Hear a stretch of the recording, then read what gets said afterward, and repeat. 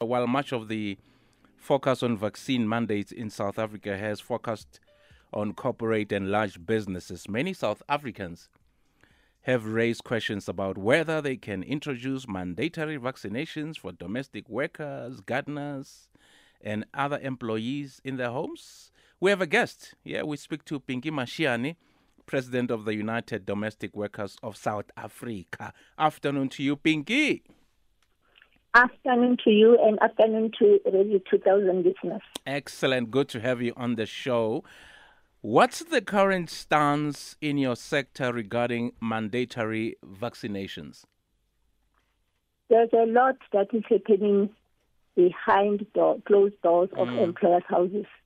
There are domestic workers who are forced by employers to take the vaccine. And once they complicate after taking the vaccine, the employers are not taking responsibility. The families have to take over now and look after the domestic worker who is sick. And there are also employers who are abusing their powers. Yesterday, I heard of an employer who tested a domestic worker for COVID. And I asked if the employer is a doctor or a nurse. I was told that, no, the employer is a teacher. So it raised questions that how come she's got that kit to test the domestic worker? What gives her the right to test the domestic worker for COVID? And they said the domestic worker tested positive. So the question is, if you're an employer and you want your domestic worker to vaccinate, who pays? Because, I mean, it's quite expensive. What if your domestic worker does not have what do you call it, Lelo? What do you call? When what happens? When you go to a hospital, if you, instead of paying cash, you have medical aid. Medical aid. It just left. Yeah, a medical aid. What if your domestic worker does not have a medical aid? No, they can't afford the 750 rand to get tested. Who needs to pay for that?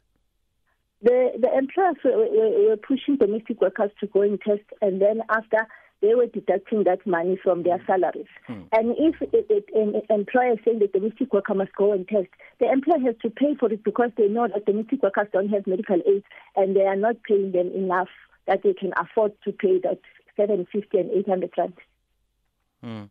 I mean, have there been instances where people have been fired for refusing to vaccinate?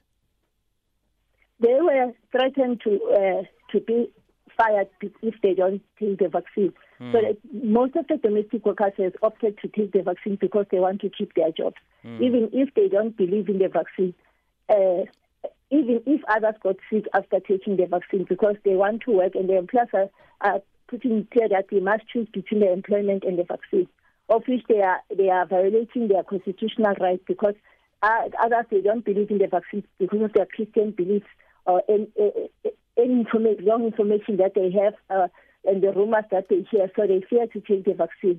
What the employer should do is to sit down the domestic workers and speak with them and engage with them and make them see the reason to take the vaccine, why they want them to take the vaccine, but not to force them and threaten them by losing jobs.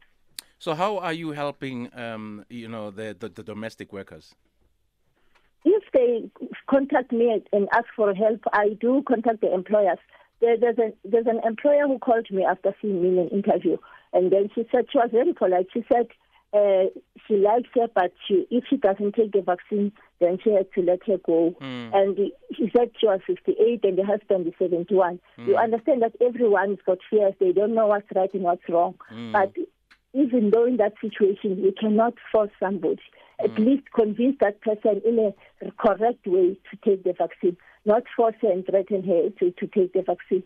So what if they were if you refuse to be vaccinated and your employer decides to let you go? Do you have any recourse? I'll take the employer to CCMA. Pardon? And if I'm not happy about the CCMA outcome, I'll ask for more assistance to take the case further. And what are your recommendations as a union on how this situation should be handled going forward? This is one thing that a person has to decide for herself. Every person has to decide for what is good for her. What we advise them is to do what is right for them and to engage with their employers and to make a good decision for the employment. So it's very difficult to say. I cannot just say you must all take the vaccine because they have their reasons.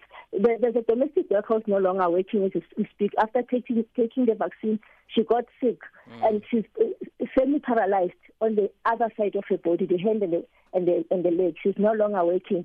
So if you say to them, go take vaccine and they get sick, it comes back to you. Wow, all right. I think this obviously needs to be attended to. Organizations, the government needs to get involved so that we know people can be Definitely. treated fairly. Pinky, thank you so much for chatting to us. Thank you for having me. Pleasure. Pinky Mashiane, the president of the United Domestic Workers of South Africa.